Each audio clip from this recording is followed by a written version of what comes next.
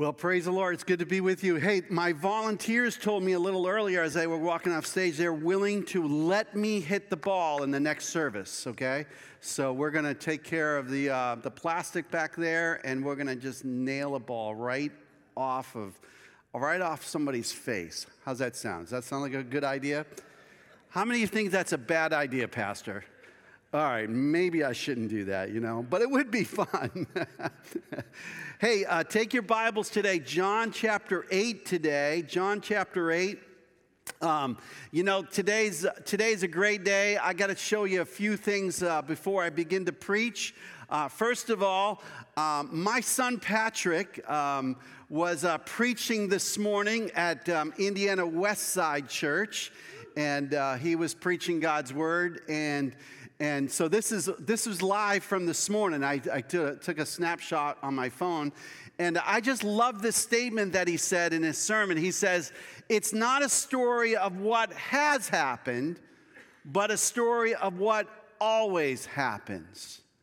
Talking about the Word of God. It's not just a story about what has happened, but it's a story of what always happens. And what you find in God's Word actually lives out in your own life. The same principles, the same teachings, the same things that God has done in the past, He continues to do today, and He will continue to do tomorrow. And so if you'd like to hear a really good sermon, go to Westside Church of the Nazarene, and you can listen to Patrick's sermon. I was really proud of him this morning. He's actually going to be ordained as a pastor next week. So a week from Monday, he'll be ordained as a pastor, as an elder in the Church of the Nazarene. And Jane and I and Weston will be there and celebrate that event with them. Now, there's also somebody else I want you to remind you that I'm going to meet this coming Wednesday, and that is Savannah. Isn't she adorable? This is her 1-month picture, and she's just, I cannot wait to see her. I tell you, I have a hard time even preaching today. I'm like, let's just get to Wednesday because I'm ready to go.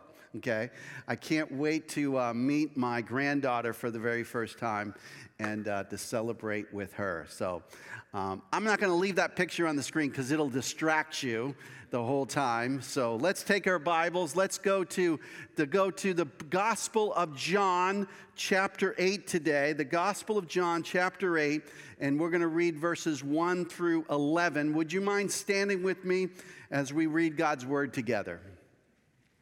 John chapter 8, starting at verse number 1.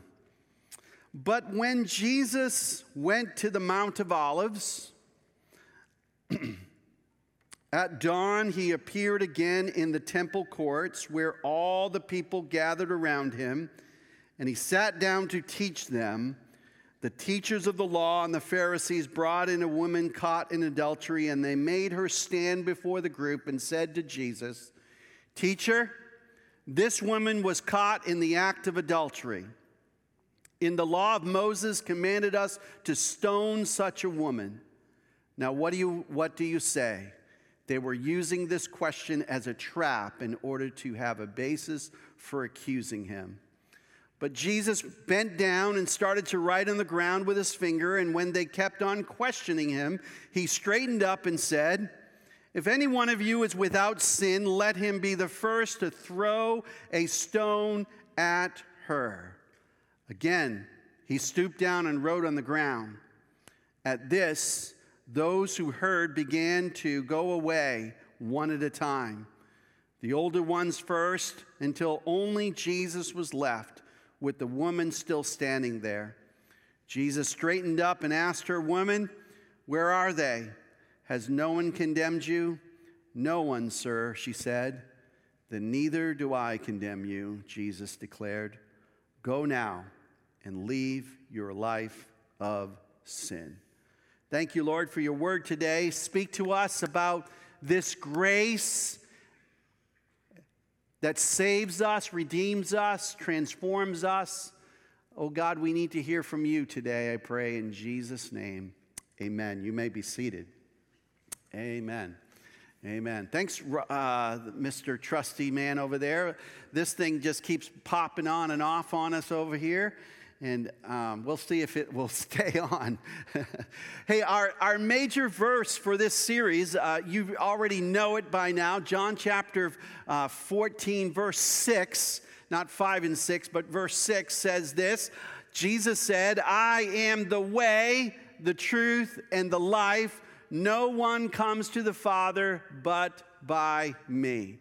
And we've been talking about this way, this journey of grace, this way of living, this way of walking with the Lord. You know, God wants us to walk with Him, that the Christian life is not a set of propositions you believe. It's not a set of rules that you follow. It's not a destination. It's really a journey of walking with God day by day, week by week, year by year. You walk with Jesus. Jesus said, I am the way. It's one of the 7 I am statements in the New Testament. He said, I am the way. And then he said the truth. And today we're going to be looking at what he meant by this idea of truth, because God is the truth. He is the truth. He is the truth that he gives to us. And he wants to give us some truth about the way we should live our lives. If you want to know more about following God, God will always lead you to the truth. He will never lead you to the false. He will never lead you to lies. He will lead you in the truth, because he is truth and he is the life. And then, you know, this statement about I am the way, the truth, and life. Last week we learned from God's prevenient grace that God's grace is available to all of us. It's available to all of us, and he wants all to come to know him personally. He wants all of us to walk with him and talk with him and have a relationship with him. He wants all of us to engage him in a personal way. But as much as this statement is inclusive, the end of this statement is rather exclusive, because he says no one can come to the Father but by me. No one, he says, can come to the Father but by me. As you probably have heard in other places in the scripture, Jesus said, wide is the road that leads to destruction, but narrow is the way. Narrow is this road, and the road is following Jesus Christ. And one writer put it this way when he wrote this. He said, Jesus is the true and life-giving way to God. Following him, disciples, that's what you and I are. We're on a journey of grace, disciples, learn the truth about God and experience eternal life only God gives. Now catch this. He is the totality of what God has done, is doing, and will do. He, Jesus, the Son of the living God, who came and became human flesh, who walked this earth for 33 years, who died on a cross, who was buried, who rose again from the dead. He is the totality of what God has done, is doing, and will do. This is why Jesus concludes his I am statement with such an exclusive summary when he says, no one comes to the Father except through me. There are not multiple ways to God. There is one way. And Jesus declared this. There is one way to the Father, one way to know him, one way to follow, one way to experience life, and that is through Jesus Christ. Now, could I just tell you, that's a scandalous statement. That's a statement that the world rejects, because the world today says there's many roads to God. There's many ways to God. And your way it may not be my way, and your spirituality may not be my spirituality, and your thing may. And although there is diversity in our journeys and we're all in different places, there is only one road, and that is Jesus. He is the Son of the living God, and he has provided a way for humanity, all of humanity. It's not exclusive in the sense that only some can come. He wants all to be saved, yet there is only one way to get there, and that is through the person of Jesus Christ. I am the way, the truth, and the life. No one comes to the Father but by me. That, my friends, is truth. It is the truth. And as much as people want to reject that truth, it is the only truth. You cannot come to the Father in your own strength. You can't come into it in your own wisdom, in your own goodness, in your own righteousness. You can't come through Muhammad or Buddha or some other God that you want to declare. There is only one God and one way, and his name is Jesus. And that is the only way to the Father. And so today we're looking at this idea of saving grace. We've talked about prevenient grace, this amazing grace that personifies itself in so many different ways. Remember, the grace of God is the person of Jesus. That's what grace is. Grace is not some it or some force. It is actually the very presence of God himself, who is made known to us in Jesus Christ. And so earlier in the Gospel of John, it says, for the law was given through the prophet Moses, but grace and truth came through Jesus Christ. Grace and truth come to us through Jesus Christ. Now, today, our text is in John chapter 8, and I want to tell you, it's a rather controversial text. Because if you read your Bible, you'll notice that there is a footnote in this scripture. And the footnote, at least in the New International Version, says that the earliest manuscripts and many other ancient witnesses do not have this story in it. In other words, the Bible, in its original form, was oral, and the gospel writers wrote down the oral stories in their gospel writings. And in the earliest manuscripts of the Gospel of John, they cannot locate this portion of Scripture. It is only found later on in older manuscripts. And so there are some who have determined that this is not what John put in his original gospel. That would probably be a good, conclusion. There's others who would say, well, it's not, we can't say for certain that John wrote this in there, but we can say for certain that this is what happened with Jesus. There is actually one occasion where one manuscript actually has this story in the Gospel of Luke. It's only in one manuscript in the gospel, in all of the copies of the early manuscripts of the Scripture, but it locates itself in Luke's gospel and not in John's gospel. There are other times where this scripture is located in later transcripts, where this story is located prior to John chapter 7, instead of at the end of John chapter 7 at the beginning of chapter 8. So I just want to be right up front with you today, okay? That this is one of those parts of scripture that you go, well, but I'm so glad that it's not a secret. It tells you in your Bible in footnotes, so that you understand that, all right? But this is what, I got to be honest with you, I love this passage of Scripture. I love this story because it teaches us so much about the grace of God, about his incredible love, about his work of saving us and redeeming us in powerful ways. And it teaches us to take his grace seriously. Because I think too often for those of you who presume upon God's grace, who take grace for granted, who begin to minimize his grace in so many ways, this story helps us to see that we should take grace seriously. And it really, really makes that clear to us. So let's look at 4 things that this scripture teaches us. How to take God's grace seriously. Number 1, take your sin seriously because you stand alone. If you want to take God's grace seriously, you better take your sin seriously. Because ultimately, every single one of us will stand before Almighty Holy God. And we'll have to give an account for our lives. And without the grace of God, you're doomed. Okay? The grace of God is there for you, but you must take your sin seriously.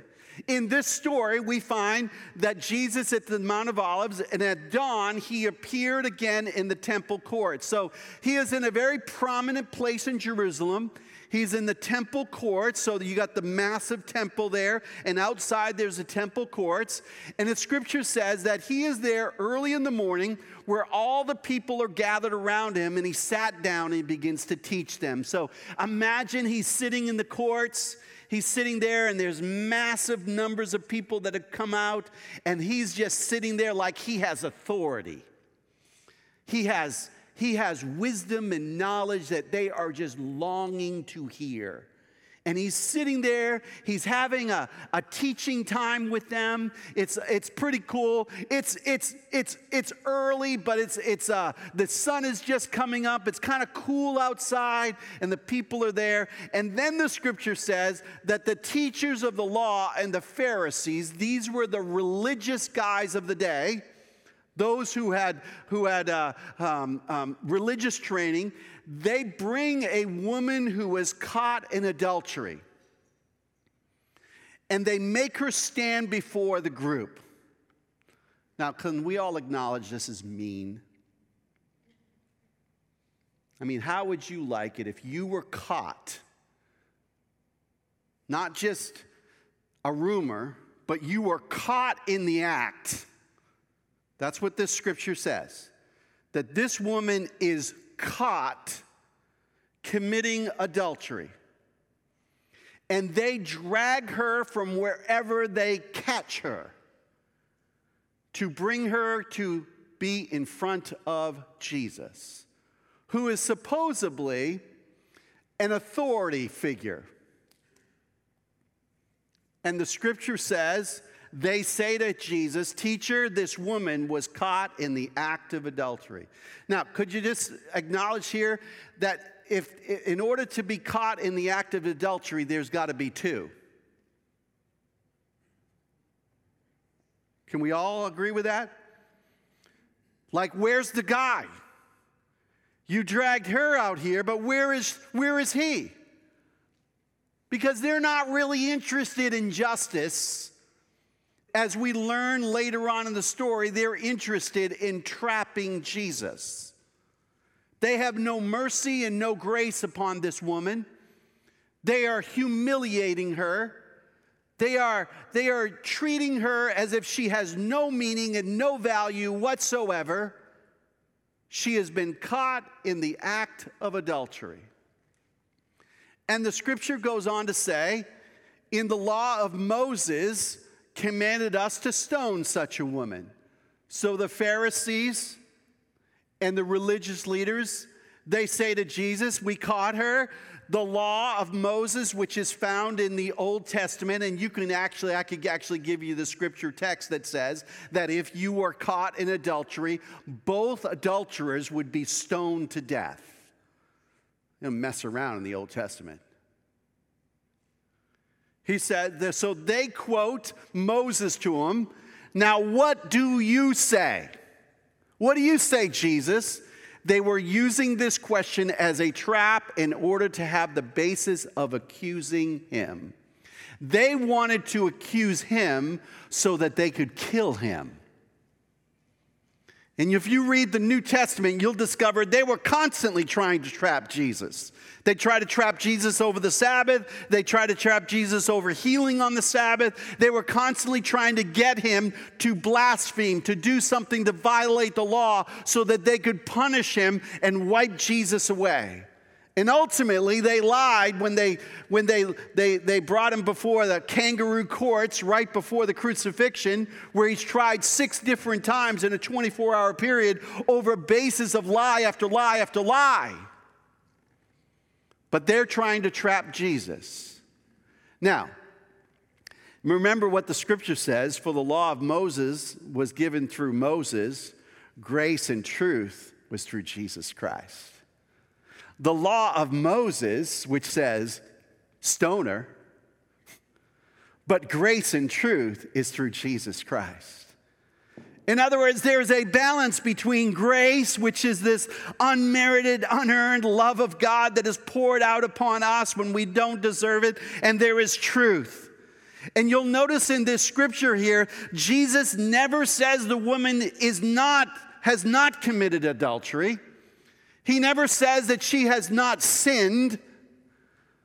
He doesn't just dismiss her acts, but as we learn later, he offers grace and mercy instead of stoning, which the law said should happen.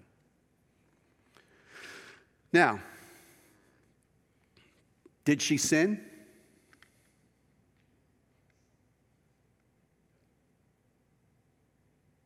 Do you sin? Anybody want to stand up and confess their sins before the whole church this morning?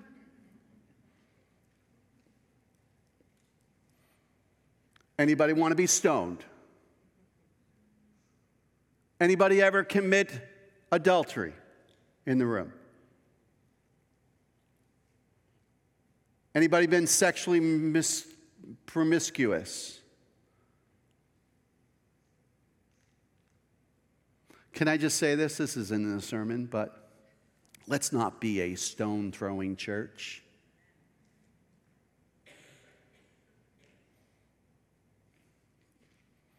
Let me say that one more time. Let's not be a stone-throwing church. You know what stone-throwing churches are? Churches that find fault and find places where they can say, gotcha, and want to do nothing but humiliate, destroy, and bring self-righteousness to some in the group over others who are sinners so terribly. Let's not be a stone-throwing church. Jesus says that. But on the other hand, let us acknowledge that this woman was standing before Jesus in front of the entire crowd for her sin, which she shouldn't have been there. But the fact of the matter is she's standing there all by herself. And you and I, when we stand before Almighty God, will stand before Him all by ourselves.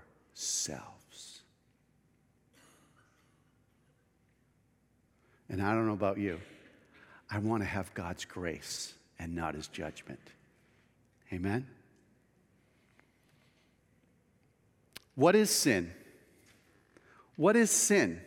In your books this week, you're going to read chapter 3, and Dr. David Busick, which does a wonderful job, describes what is sin for us. And I just wanted to give you the 4 points that he gives to us. He says, first of all, sin is rebellion. What is sin? Sin is a rebellion against the known will of God. John Wesley said it this way: a sin is a voluntary transgression of a known law of God. Sin is not just a breaking of a law, but it's a breaking of the law with intentionality. You choose to go against not only God's laws, but you also choose to go against your own conscience.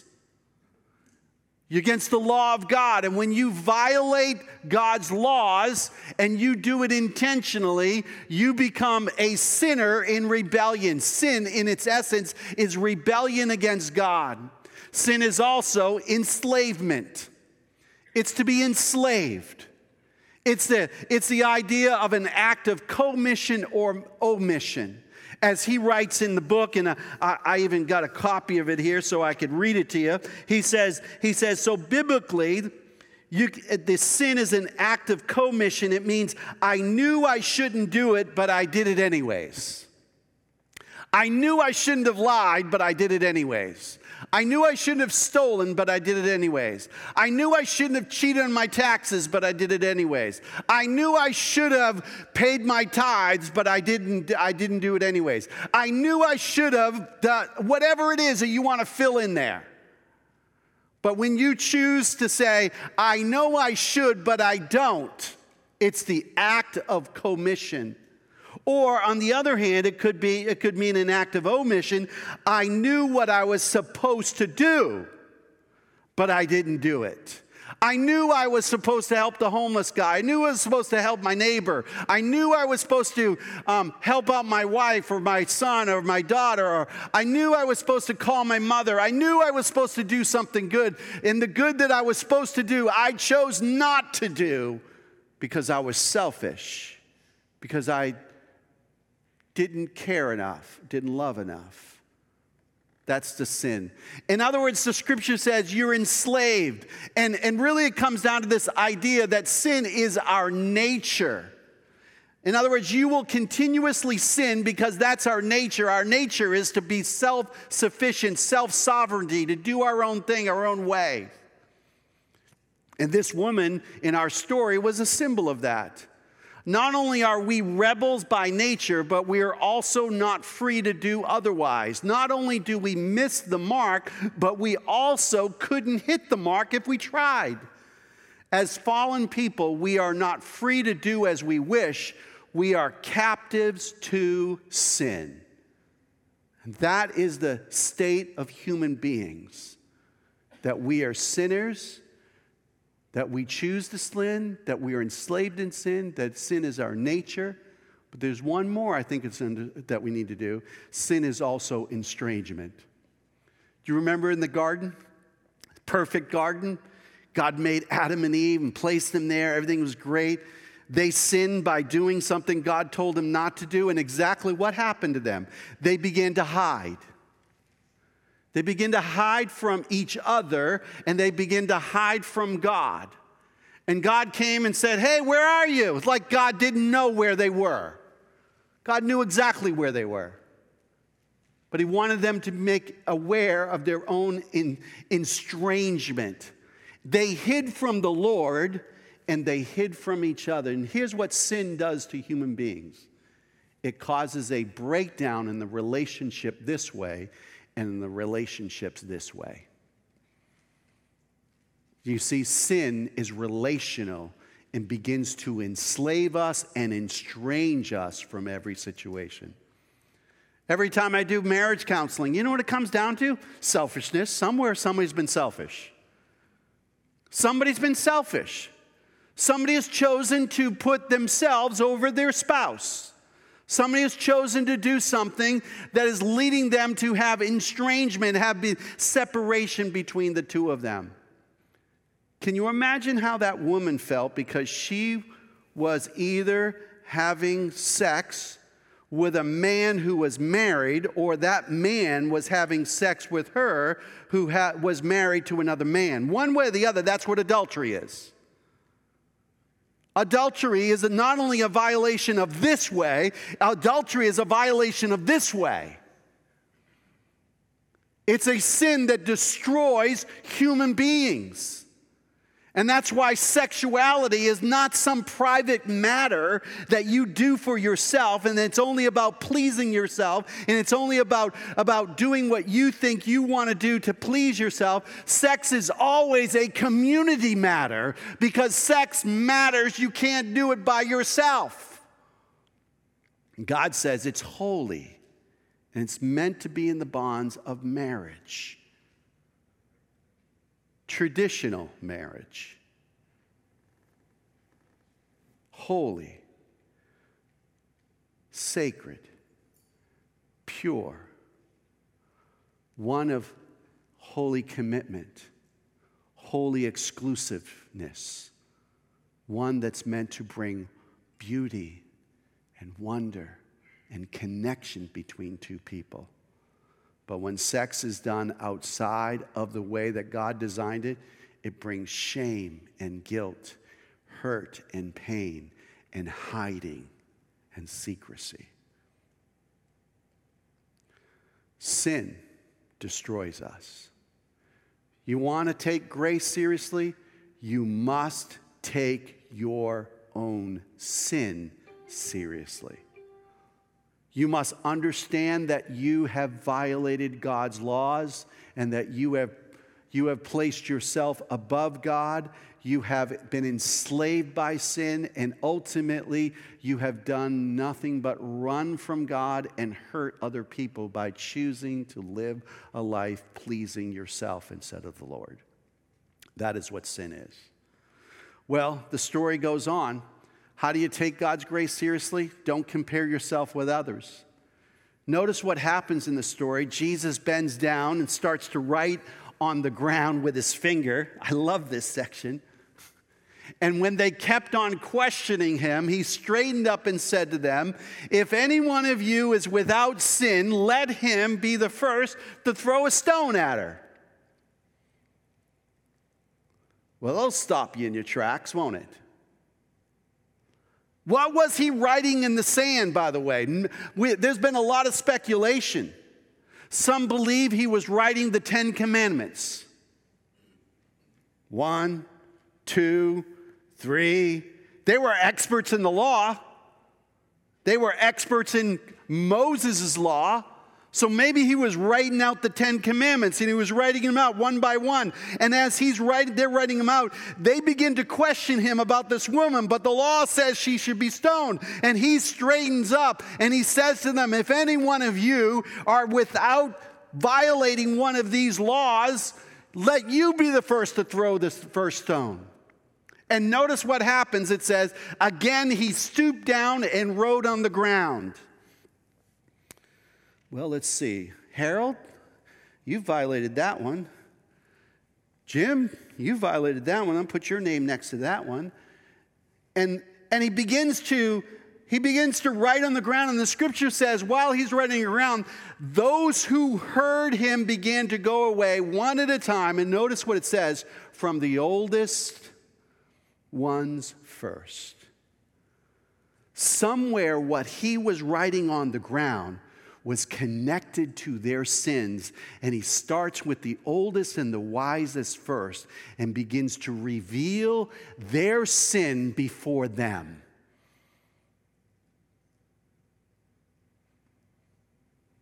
And they decide, oh, this game is not going so well.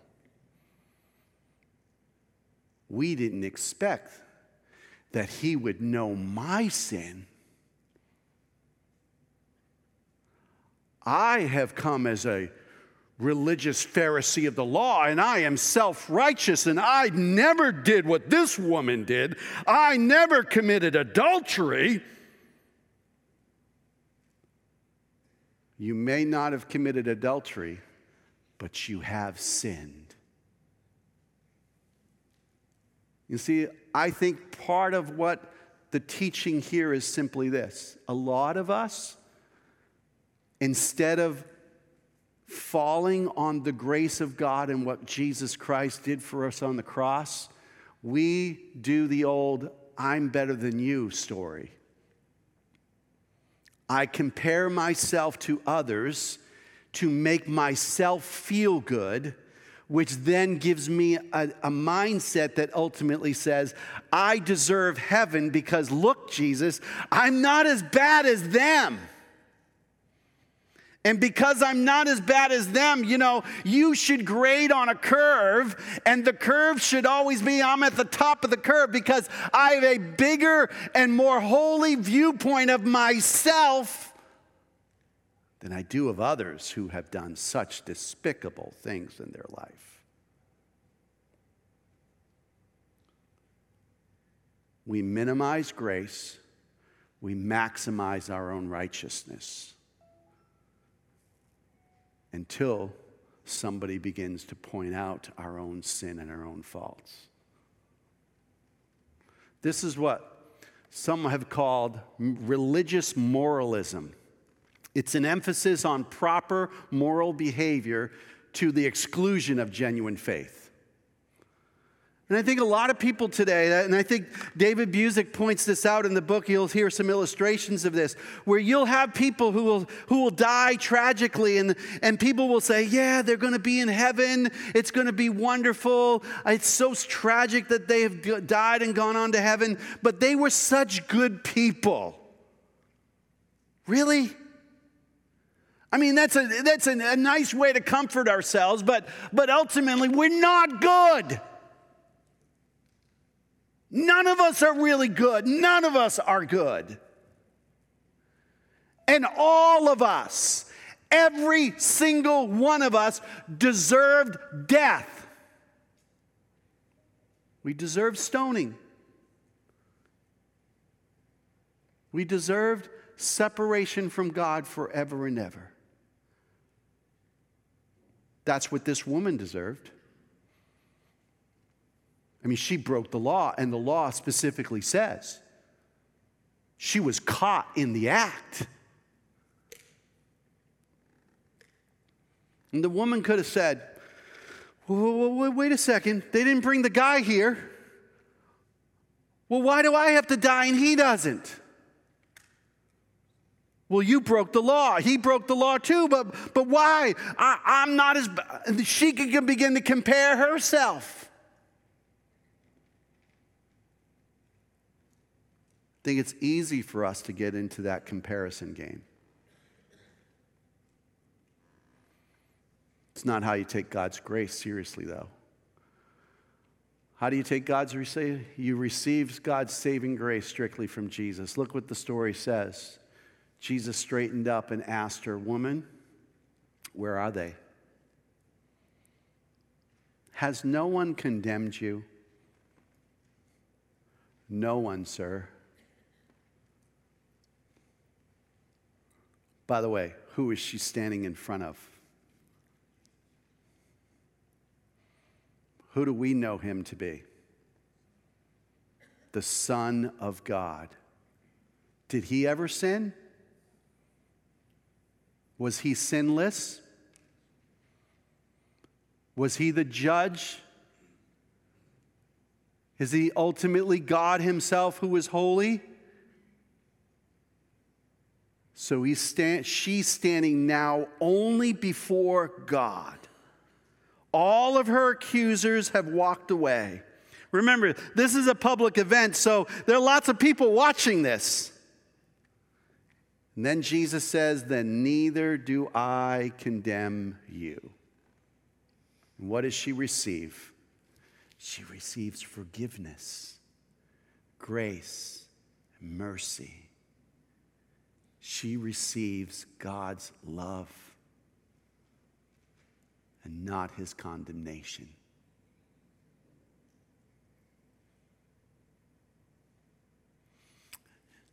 It'd be pretty cool if the story stopped here, but the story doesn't stop here, does it?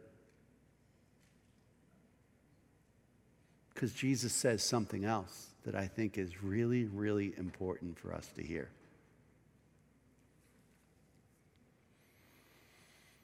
"For it is by grace you've been saved through faith, and this is not of yourself, it is a gift from God, not by works, so that no one can boast."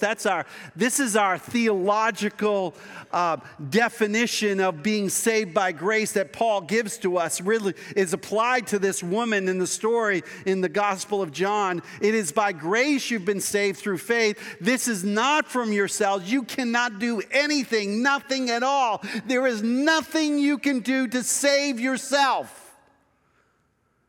Get that through your head. It is by grace that you're brought to that place. It is by grace that you're saved. It's by grace that you are sustained. It's by grace that you're transformed. It is God's grace that does it all. The only thing you can do is put your faith in him. It's a gift. So that what? No one can say, "Oh, look how self-righteous you are.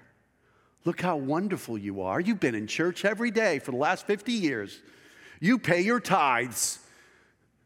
You're a Nazarene, and you keep all the rules."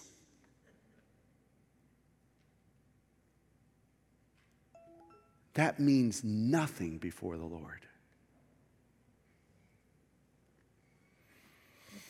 But how do you take God seriously? Not only does God give her freedom from condemnation, but he also gives her freedom to live a new life.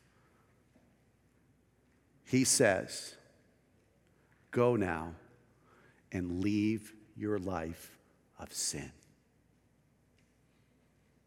You see, the journey of grace, the journey of God saving you, redeeming you, is a journey where you walk in a whole new way of living.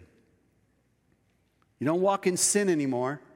You start walking in righteousness. You start walking in holiness. You start walking a new path. You start allowing the grace of God to change the way you think and the way you act. And He begins to start the process of what we call sanctification. When you get saved, God starts the work of making you like you're supposed to be, like Jesus.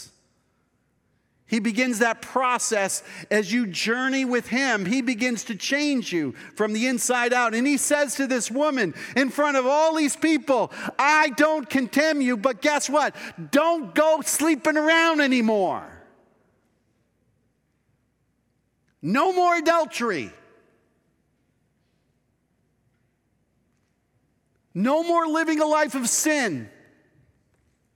And when you come to Christ, and when you receive His forgiveness, if you take this grace seriously, you must take it so seriously that you say, Lord, I pray that you'll forgive me, and I pray that you will help me never to do it again. Help me to walk in righteousness, in truth, in a new way of living.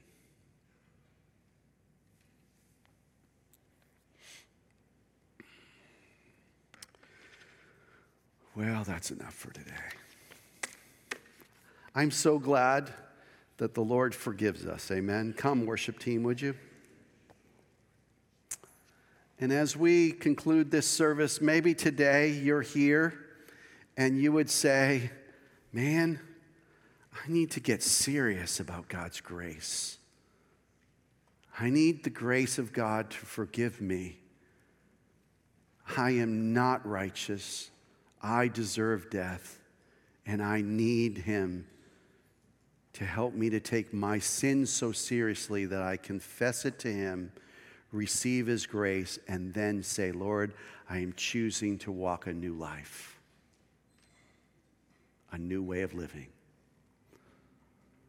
There's too many of us in the church today who call ourselves Christians who accommodate sin. We just take it in. Like, yeah, but God loves me. I'm not as bad as so-and-so. And we grade ourselves on a curve.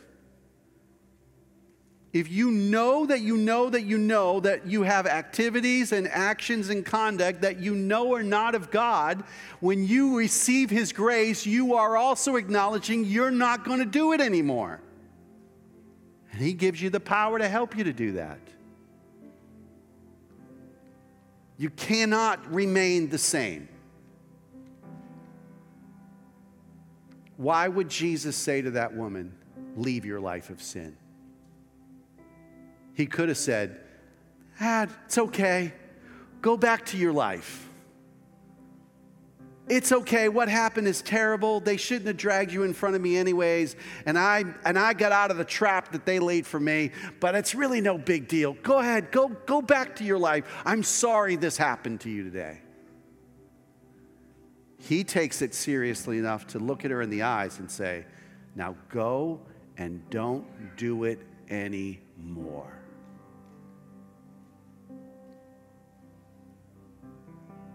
The life of grace is a life of truth, not of lies, not of darkness. And by the way, just after Jesus said, I am the way, the truth, and the life, you know what He also said? I am the light of the world. There is no darkness in me. So if you got to talk to the Lord today, why don't you journey down to the altar, confess your sins, put Jesus in His right place, and receive His grace. Father, thanks so much for your word today. Have your way in us. In Jesus' name, amen. Let's stand together. Let's sing.